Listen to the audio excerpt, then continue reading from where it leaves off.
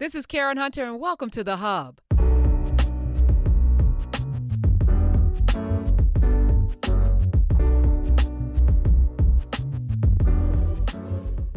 Let me welcome. You know him from Sunday Civics. He kicks off the Sunday lineup right here on Urban View. He also has retired from the pulpit, but he has not retired from giving all of the goodness and resources for us to live our best lives. Let me welcome to the show the Right Reverend Dr. Buster Soaries, DeForest Soaries. I'm back. Good to see you, Karen Hunter. Yes, and it's for your soul. I don't do Sunday Civics. That I'm sorry. I'm sorry. Sunday Civics comes after you, and I got L. Joy under mine because she's been nominated for an NAACP Image Award, and I'm thinking I have to bring her on the show, maybe on a Tech Tuesday, to talk about tech, but also congratulate her publicly. So that's why Sunday Civics was right there. Before Your Soul kicks off the Sunday lineup, followed by Sunday Civics. L. Joy Williams. Thank you for the correction. The brain works sometimes much faster than the mouth. Yeah, you're rolling down the Urban View River, as Clay Kane would say. You were on the Read Daniel Favors today, and if you did not listen to that discussion, please do. You can catch that on demand. The Read Daniel Favors show is at 10 a.m. Eastern. And she asked you questions that you said you had not ever been asked in the 50 years of you doing this activism work around banking and money and getting people right out of debt, etc. And one of the questions she asked is if Black-owned banks all banked in one bank, would that have an impact? I'm not going to ask you to answer that because they could listen to the interview. You gave the answer there. And as I was thinking about today, because I wanted you on to talk about us, I want to have you on more regularly because this year I'm very specific about the things that I want us to focus on. I feel like the first 7 years I was getting the soil right because you can't plant seed in raggedy soil. The pH balance is off. And I felt like we got to get the soil right. We got to get people's minds receptive to actually starting to make some severe changes. And I was reading a story about Leon Talley, who made transition a couple of days ago, and it broke my heart because as I was, and there's a story called the Dispossession of Leon Talley. It's a 2021 article, and it talks about since 2004, Mr. Talley, 72 at the time, lived in an 11-room white colonial in White Plains, just north of New York City. At the time, George Malcolmus, the head of Manolo Blahnik USA, and Anthony Yergaitis, his business partner and husband, bought the house for about $1 million on the understanding that Mr. Talley would live in it and pay Malcolmus and Yergaitis money each month. Well, Malcolmus and his husband called this rent, and the three men signed a 2-year lease to the effect, renewable for up to 8 more years. Well, that lease expired in 2014 and was never re-signed, and the amount of money Mr. Talley paid each month after that varied widely according to his income stream. And then in November 2020, Malcolmus and Yergaitis filed to evict Mr. Talley in late January. Of course, Mr. Talley filed a counterclaim saying he believed these payments were an equity investment intended to result in his ownership of the house. He said he'd paid almost $1 million, according to his accountant. He also did extensive renovations to make it his own. But they were able to show that he owed more than $515,000 in back, quote unquote, rent, and they were able to evict him from that home. This was 2021. 2022, Mr. Talley's dead. I don't know if the housing insecurity didn't lead to that. The stress of all of that, the betrayal, the feeling of all of, you put so much into something that you are given the impression that you're going to own, but you didn't actually sign an agreement to own it. It was a rental agreement. And it made me want to reach out to you because, so many of us find ourselves in situations. And my biggest thing, I think I started the show 7 years ago saying, I want to make sure that 99 do this money, this wealth thing, this Thrive Thursday, because I don't want 99-year-old Karen to eat cat food. So I'm doing all of the things now to make sure that in my later years that I'm not at anybody's mercy, that I can't be taken advantage of. Even the home that I have now, I'm making sure that all of the fixes are in place because I don't want any contractors taking advantage of 70, 80-year-old Karen, and preying upon me because I may not be as physically strong as I am now, to take care of myself. But these are things we don't consider because many of us don't plan that far in advance. What are your thoughts on this, Dr. Soares? Well, first of all, thank you very much, Karen, for having me back. Listen, not only does it involve planning that far in advance, it also requires paying attention to detail every single day. The idea that you would invest money in a house that you don't own and don't have an option to buy, the fact that you would assume that $1 million paid would be equity and not rent, this means that Brother Leon, with all of his iconic contributions, I mean, he was a pace setter. He was the first and probably only Black creative at Vogue to do what he did. He styled for both Barack Obama and Michelle Obama and Mrs. Trump. I mean, this guy was at the top of his game, but as many of our iconic personalities have taught us, you can be at the top of your game at the bottom of your finances. And so it's a matter of paying attention. You know, in our curriculum at D-Free, we urge people to take 7 minutes a day to look at their finances, either your investments or your credit cards or your whatever is happening with your finances. This, no one else can do for us more than we do for ourselves to understand and manage our finances. And that's what was happening. Leon, unfortunately, was rising professionally and was drowning financially. And as you mentioned it, I think Aretha Franklin, she passed without a will. Prince, he passed without. I mean, you think about people who have seen large sums of money come through their hands, and now everything's in probate court. You know, their own wishes may not be, you know, adhered to.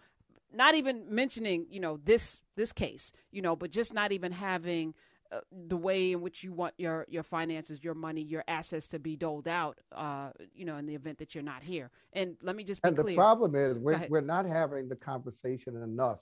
Not enough of our media platforms are focused on this. Not enough of our Black organizations, starting with Black churches, are helping people understand the conversation. Karen, we had a doctor in our church, I may have told you, who had a high income, a high credit score. He was paying 28% interest on a car that he bought, even though he was qualified for 4 to 5% interest. When we refinanced his car through our credit union, he saved $400 a month on the same car just by restructuring his interest rate. And so that's the work we have to get done. It's not sexy, it's not stylish. It may not put you on the front page of a publication, but that's the beginning. It's foundational for Black financial freedom. Wait, you had a credit union at your church? Yeah, we formed a community development credit union, and we did so just before the mortgage crisis. And so we were able to help people avoid losing their homes by refinancing their homes ourselves. We were refinancing people's cars back in 2005, 2006. Yeah. This is okay. As I mentioned, I'm committed to making sure that everyone listening to my voice at least has you will have the tools to get out of debt, and then, you know, we're going to focus on investing after that. But getting out of debt, I think, is super important, and refinancing auto loans, getting out of auto debt, period, like paying off your car this year if you can, and then paying off your mortgage has to be the next plan because debt is of the devil. That's my opinion. But on the Reed show today, you said something, and I'm, again, not giving away the answer because y'all can listen, and you should listen to the Reed show on demand because it's fire. She's amazing. You said that the majority of Black churches are broke or like are living paycheck to paycheck. And it stunned me because you think, you know, you see all these prosperity experiences and you see these pastors with the planes and the Bentleys and you go, how is it possible that the Black churches, the majority of them, are not financially viable? Yeah. Well, first of all, the average Black church in America has about 250 members. That's number one. Number two, the majority of Black pastors in America have a job that pays their rent, and the church is pretty much, from a financial perspective, a side hustle. Very, very, very few pastors are able to make a living just working at the church. And the third thing is that because most Black people live from paycheck to paycheck, most Black churches live from Sunday to Sunday. Listen, as strong as my church was, When it rained hard on Sunday morning, I prayed hard because I know that a hard rain would cause people to stay home. We weren't doing streaming back in those days. And if people stayed home, it would impact our bottom line. And until our church stopped spending everything it brought in, our budget assumed that we would only spend 90% of our income. So I treated the church's budget the same way I treat my personal budget. And that is 10% goes to God, 10% goes to savings, 10% goes to charity, to investing. And so I was living off 70% of my income. When churches can do that, then churches can have reserves. Churches can survive if there's a blizzard or snowstorm and people can't get there. But most Black churches are broke, meaning that one bad Sunday can put them in an economic tailspin, the same way a 2-week layoff can put most of our Black families in an economic tailspin. Give us the blueprint. We're talking with Reverend Dr. DeForest Soaries. Some call him Buster. 866-801-8255. You just recently retired from pastoring, but for, I want to say 30 years. Was it 30 years? 30 years, 8 months, and 16 hours. Oh, wow. He knows how many hours. You pastored a church in Somerset, New Jersey. And when you came, and I remember when I came to Somerset to see the work that you did, you walked me through the neighborhood and where things were in disrepair, and where there was, bullet casings in the parking lot, and where across the street, it might have, been really treacherous, and they may have been bodies across the street, and how you systematically came in. Give us the blueprint for how you made your church profitable as juxtaposition to how a person can make their own financial situation profitable.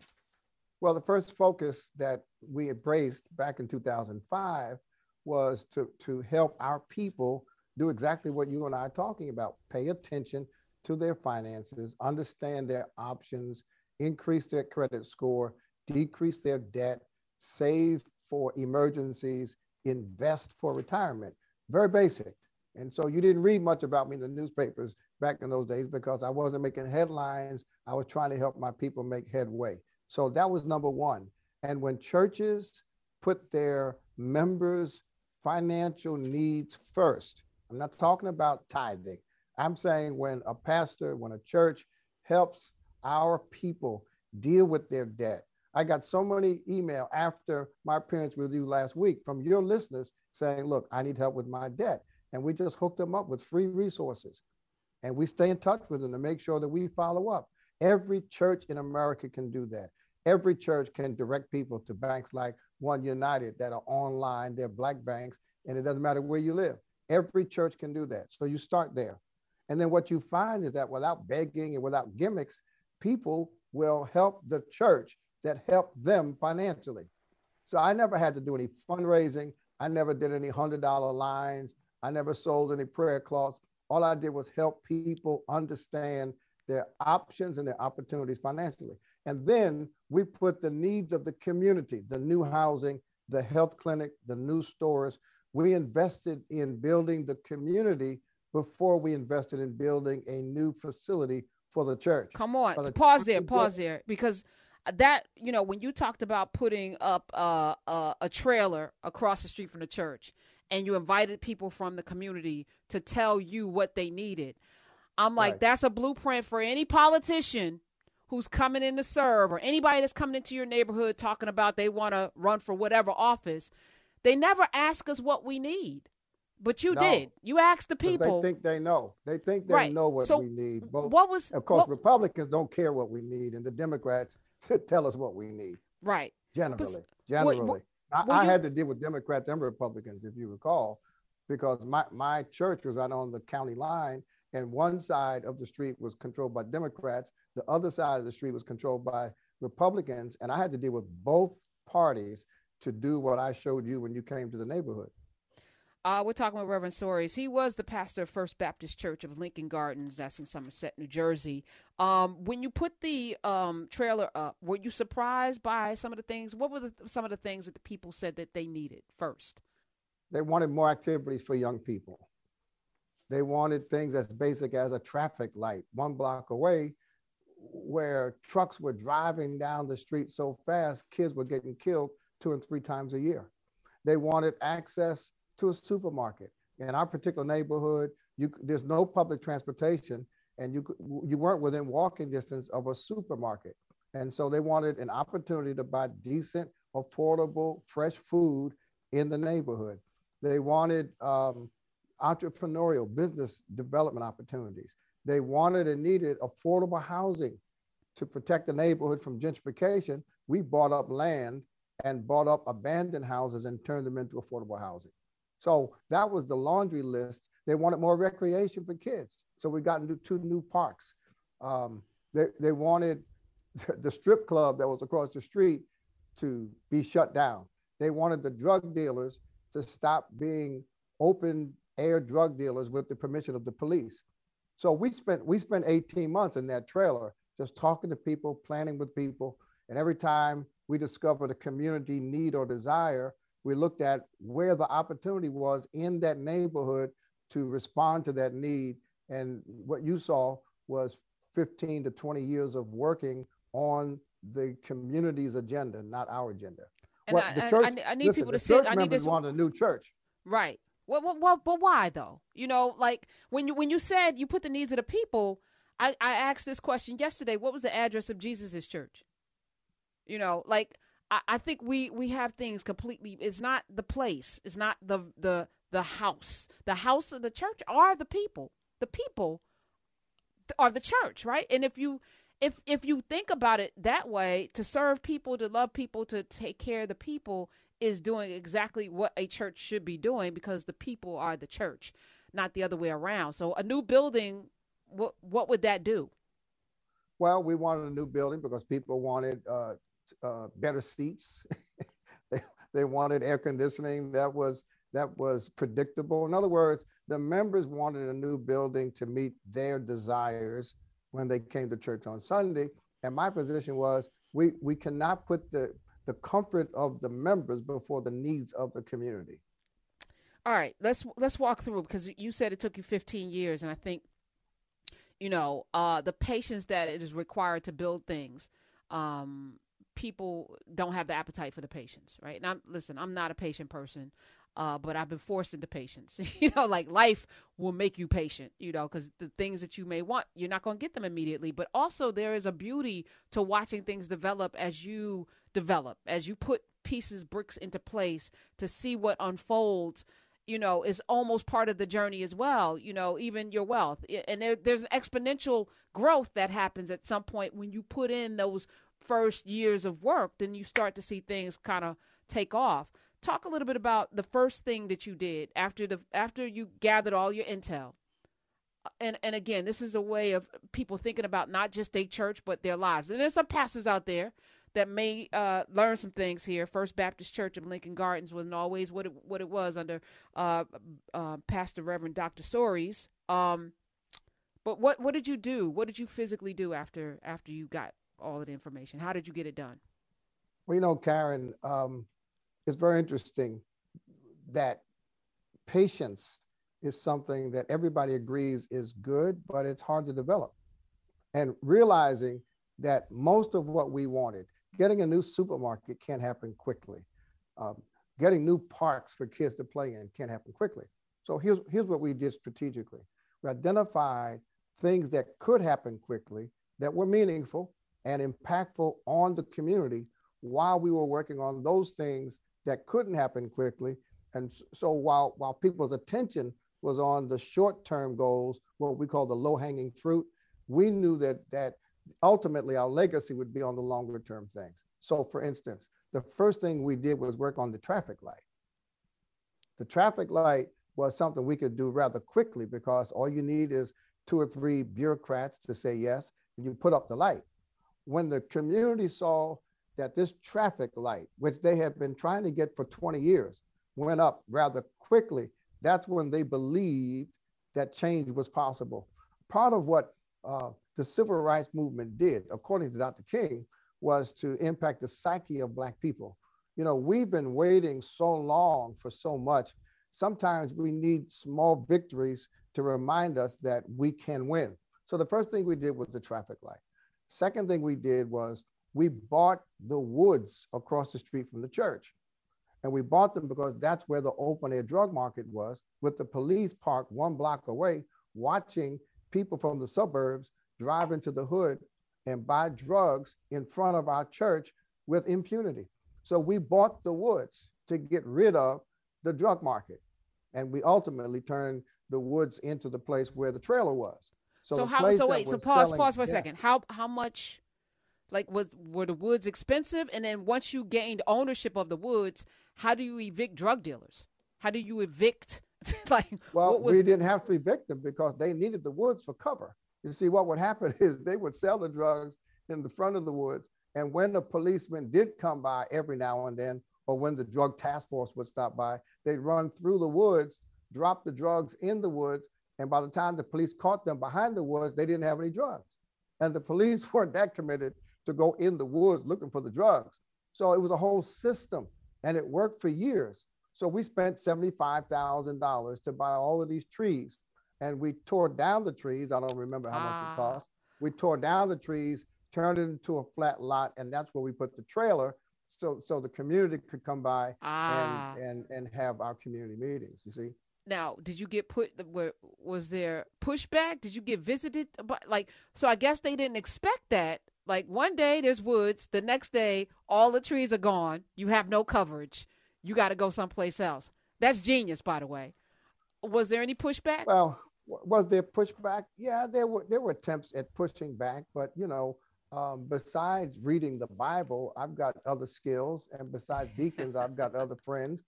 So you prepare yourself for the level of pushing back that's going to occur. Got it. 866-801-8255. I believe that there is a system for success, and that system can be applied in many different areas. And I feel like you've kind of uncovered that. All right. And you applied it to a church, but you've also applied it to other things. Before you came on, we were talking politics. President Biden completed his 1 year, and he had his press conference yesterday. And I feel like he's done a lot in 1 year, and yet he has the lowest approval ratings in history. No one likes him. He's destined to not get reelected, but even worse, it looks like 2022 is going to be a disaster for him as well, because he's going to lose not just the Senate roundly, but also the House if he doesn't figure out how to energize the electorate. So I came up, on the fly with an idea. It's not an original idea, that he should pack the courts with 4 justices. And I think all 4 justices should be black. And I think Anita Hill should be one. Brian Stevenson should be another. You pick 2 other black people, but all 4 should be black. Force the Senate, because they have to confirm, to be on record to tell us why these black people are not qualified, so that then if you don't confirm them, we're going to be energized. And if you do, we're going to show up in the numbers that we haven't in a midterm before, because that's what's needed. It's strategy, right? Let's talk when we come back about your thoughts, because I feel like, again, we don't have enough strategic operatives in our community who are actually, and here's the other sad thing, people like you who are doing things, it's not sexy. Like you said, no one's there with a camera and a documentary. You're not on around the clock television where we're watching you do this, and then are in awe. It just gets done and you're on to the next thing, because people who do keep doing, and they just move on and they don't talk about it. They just do it. So I think we need to pause and talk about it so that people can start to imagine that, like you said, let's get some wins. That they're here. They're right there. We don't have to, we don't have to wait any longer for the victories. Let's go get them. If you have any money questions, if you have any debt questions, last time Dr. Soares was here, he's here for all of the advice and giving it out. If you're struggling right now, if you're in debt and you can't see a way out, also Dr. Soares wants you to tell me how you start a credit union, because I've been trying for the last 20 years to find one. That seems like is amazing. We need more credit unions because we need to have more control over how these things get approved. But let's have that conversation too. Really glad that he's part of our family. If you are an avid 126 Urban View listener, you hear him Sundays, all Sunday, kicking off the Sunday lineup with For Your Soul. And that show is an extension of what you used to do at your church. So I like that you get to continue that here, First Baptist Church of Lincoln Gardens. And your other mission is to get people out of debt and to get them on a strong, solid financial footing. So I asked the question before we went to break about the system that can be applied to all things that you applied to this church. I know it was a compound question because that's what I always do, ask multiple questions in one, but I know you can keep up. So go ahead. I'm here for the answer. I think it's, Karen, I try to teach my young staff all the time our system. The first thing you have to do is decide and commit to going somewhere. A lot of us have not decided to change anything. A lot of people are stuck on same, and for any number of reasons assume that what they have and what they are is what they will be and where they're going, and that's it. And so it starts with making a decision. When my grandmother died and left me real estate after having 6 kids, an invalid husband, no education, no civil rights in the 20th century, I said to myself, now how can my grandmother do this? And if I died now, I just leave credit card bills. So I made a decision at my grandmother's grave that I was going to change. I call that in some of my writing a catalytic moment. Something's got to happen. You got to hear a speech. You've got to tune in to a podcast. You have to read a book, or you have to have a life experience that forces you to look at yourself and say, I am not going to tolerate this, and I'm not going to be caught next year this time exactly where I am. That's where it starts. It doesn't start with legislation. It doesn't start with somebody rubbing your back. It starts with making a decision. Then the next step is to decide where you want to be. And so right now I'm in New Jersey. If I have to decide, do I want to go to Philadelphia? Do I want to go to New York? I have to make a concrete decision of what my destination is. Then I have to work my way backwards and say, if I want to get to New York, what are my options for getting there? I can take the bus, I can take an Uber, I can walk, I can take the train, I can hitchhike. And when I look at my options, I have to pick one. And the one that I pick should be determined by when I want to get to New York. If I want to get to New York by tomorrow, walking is not an option. Hitchhiking is not the best option. Then I have to decide how much will it cost for me to exercise that option. And if I have the resources, then I can execute. If I don't have the resources, what options do I have to get the resources to use the option that I've chosen to get to my destination? That's my system. Now, what about borrowing the money? I don't want to spend my own money. If I saw a house in Florida this week. The house is being sold for $1.2 million. The house is worth $2 million, but it needs fixing. I'm offering $750,000. I may borrow $500,000 because I don't want to use all my cash. If I can borrow $500,000 and in 6 months, I can sell that house for $2 million and I can make $800,000 profit, that's a good use of credit. Now, so if borrowing money helps me achieve one of my financial goals, then that's a good way to do it. If I want to borrow money to buy a Lamborghini so that I can look cute and feel good, that's a bad use of money and a bad use of credit. 866-801-8255, but it may make us feel good, which is why projects are full of Lexuses and Mercedes and Nikes and Gucci and Louis, because it makes us feel good to have things that people look at us and deem that we are valuable because of what we are driving. It makes us feel, Karen, it makes us feel good until something comes along and makes us feel better. Okay, I'm here for it. 866-801-8255. We're going to go to the phones as promised. Before we do, though, I floated out something, and I know you were Secretary of State for the state of New Jersey, and you've, as you mentioned, dealt with politicians on both sides of the aisle, and you had to negotiate not just to get a traffic light up, but to commandeer condos that were then converted into not just affordable housing, but giving people home ownership in your community. Right. Also to put up certain things you had to navigate the levers of politics. I feel like, and I just want to have this conversation with you because you understand politics unlike anyone that I know. That idea that I floated out about President Biden packing the courts with 4 Supreme Court justices and making them all black. What are your thoughts on that, honestly? My thoughts are these. I think, Karen, what you're describing requires a level of boldness and courage and commitment that no politician has that I know of, starting with President Biden. Boldness, character, courage, creativity. We don't get that from politics today. Okay. So don't hold my breath for it. Okay. But it would work, though. It would do some things. Oh, it certainly would work. It certainly would work. And what's interesting is I think in a strange way, Donald Trump exhibited that kind of boldness and creativity and courage for his agenda. He sure did. Didn't he pack the court? And I think Mitch McConnell, when Mitch McConnell refused to allow Barack Obama to nominate a Supreme Court justice 9 months before his term ended, that was bold, it was courageous, it was creative, and he displayed that kind of leadership for his agenda.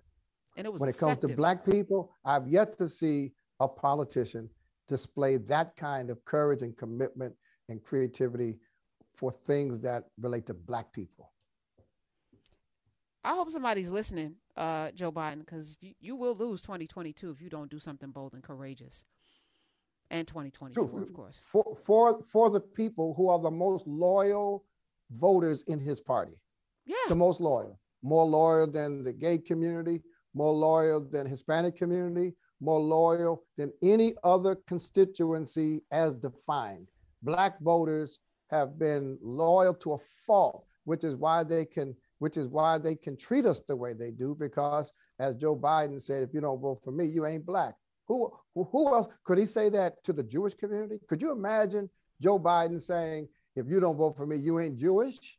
Let's go to Nina in Atlanta. You're on with Reverend Dr. DeForest. I blended your name. Reverend Dr. DeForest Soaries. Buster Soaries is Buster. here. Buster, right. What it is right now. Hey, Nina. Good evening. Good evening. Thank you for taking my call, Ms. Hunter, Professor Hunter. You're welcome. Sister Karen. Love your show. Love Thank your you. choice of guests. Love the topic. And I have a question about a lot of people in my family that I know are being upside down, as they say, in loans, mortgage loans, car loans. Could you speak to that for me and listeners who might have the same question? Yeah, to be upside down, and thank you for your call. To be upside down means that you owe more money on something like a house than the house is worth. That's upside down. And it's stressful, it's painful, and ultimately it's devastating for your financial future and for your financial legacy.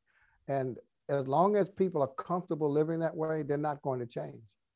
As soon as they decide that it is injurious to their spirit, to their health, to their future, as soon as the pain of being upside down exceeds the pain of whatever they think the solution is, they're going to stay that way. But when you decide not to live upside down, you can do a short sale and negotiate with the bank to give them as much as you possibly can and start over.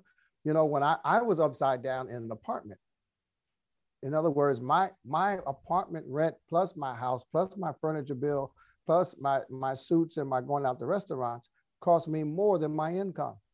And the way I got right side up, instead of being upside down, I got out of my apartment, I sold my luxury car, I slept in a sleeping bag for 6 months at my mother's house and paid off all of my debts. I was looking good, and for a minute I was feeling good, but I was headed for a crash. And so I had to change my mind about the way I lived. And we have to change our minds. In the meantime, while we're waiting for reparations, we're waiting for the government for another stimulus check, while we're waiting for all those high lofty things, we have to change our minds and look at ourselves and say, I'm not going to live this way anymore. I love it. Thank you, Nina. God bless you. Let's go to Arkansas. Lisa, you're on the Karen Hunter Show with Buster Stories. Hi. Hi, good afternoon. Dr. Stories, I have a question. I've been married 24 years. I have tried so long to get my husband to just see life totally different. He goes to church, he's a deacon, all that, and he will not work and come together. It's like a person that you're married to, and it's a part of them that you don't know. And as far as like financially, he shares everything with his sisters, but he doesn't include me. And then he has an account with one sister, which he thinks I don't know about. But I can't get him to want to grow this relationship. And if I leave it, am I not being the steward that God wants me to be? Because I want more, and I know God wants me to have more. And I'm just needing someone to help me.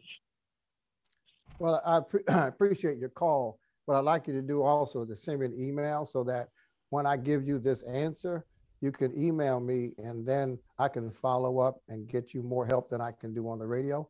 But let me tell you two things. First of all, God expects us to live in peace.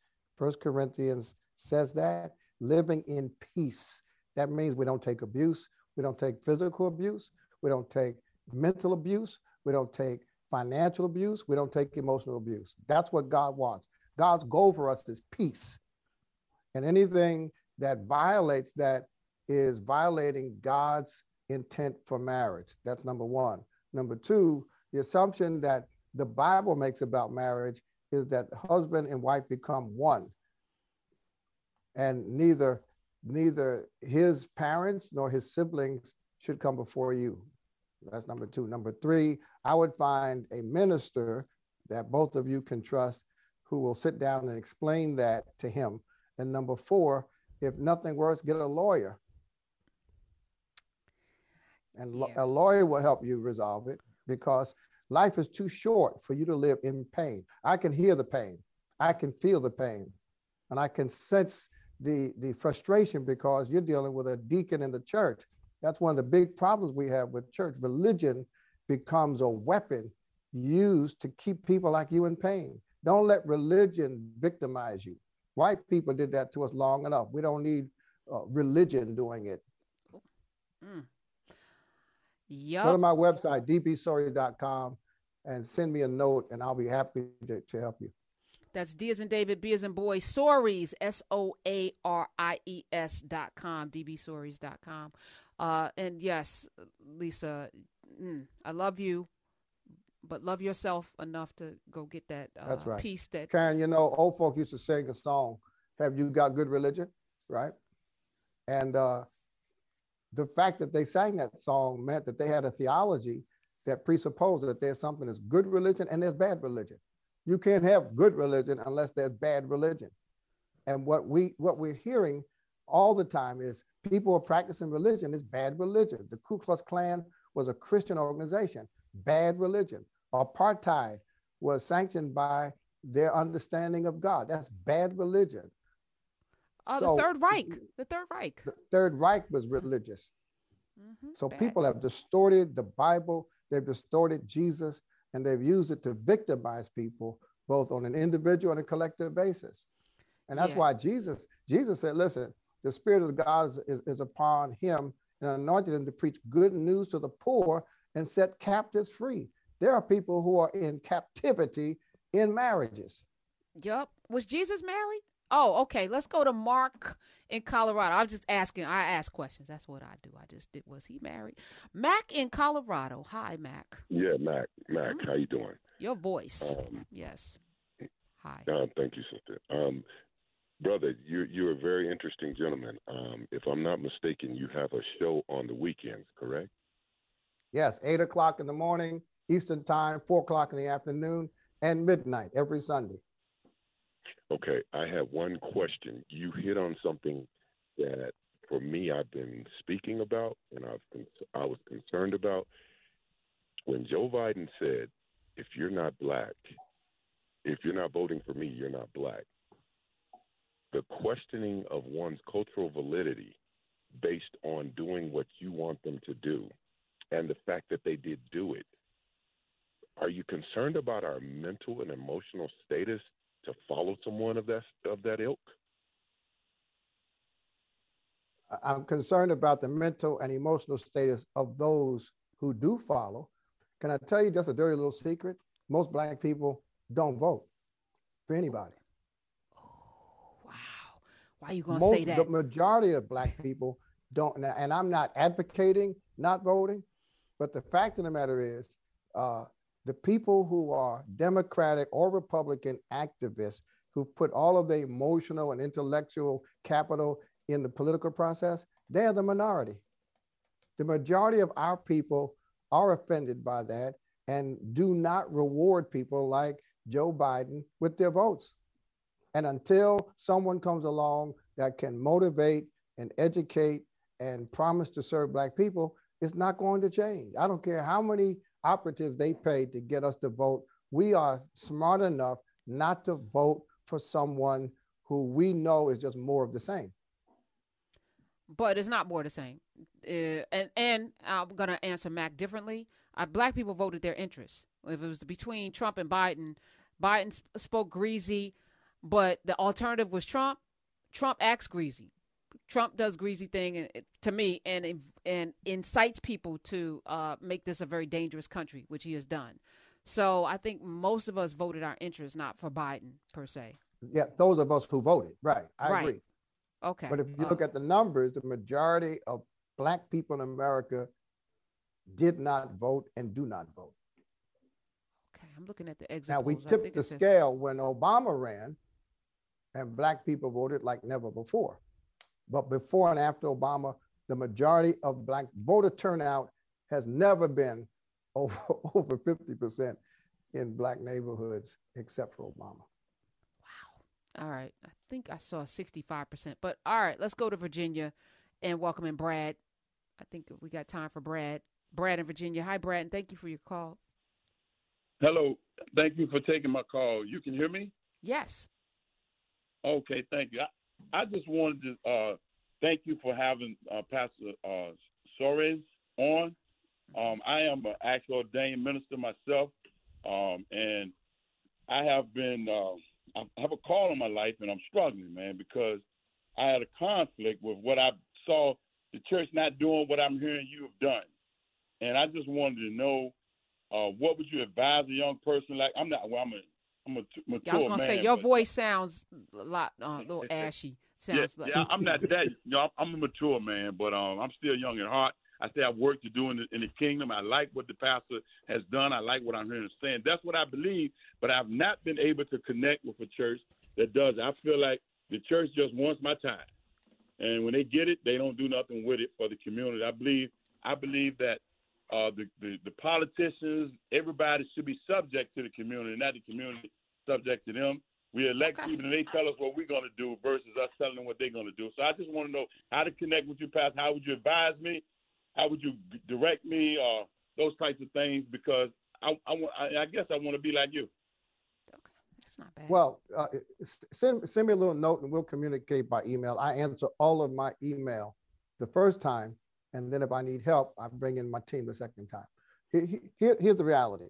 God loves everybody. Black people need everything. So do something somewhere for God to help somebody. And if you can't find a church that's doing the work that you feel God has called you to do, then do your own thing. There's a young lady in Chicago who prepares meals for people who are living outdoors.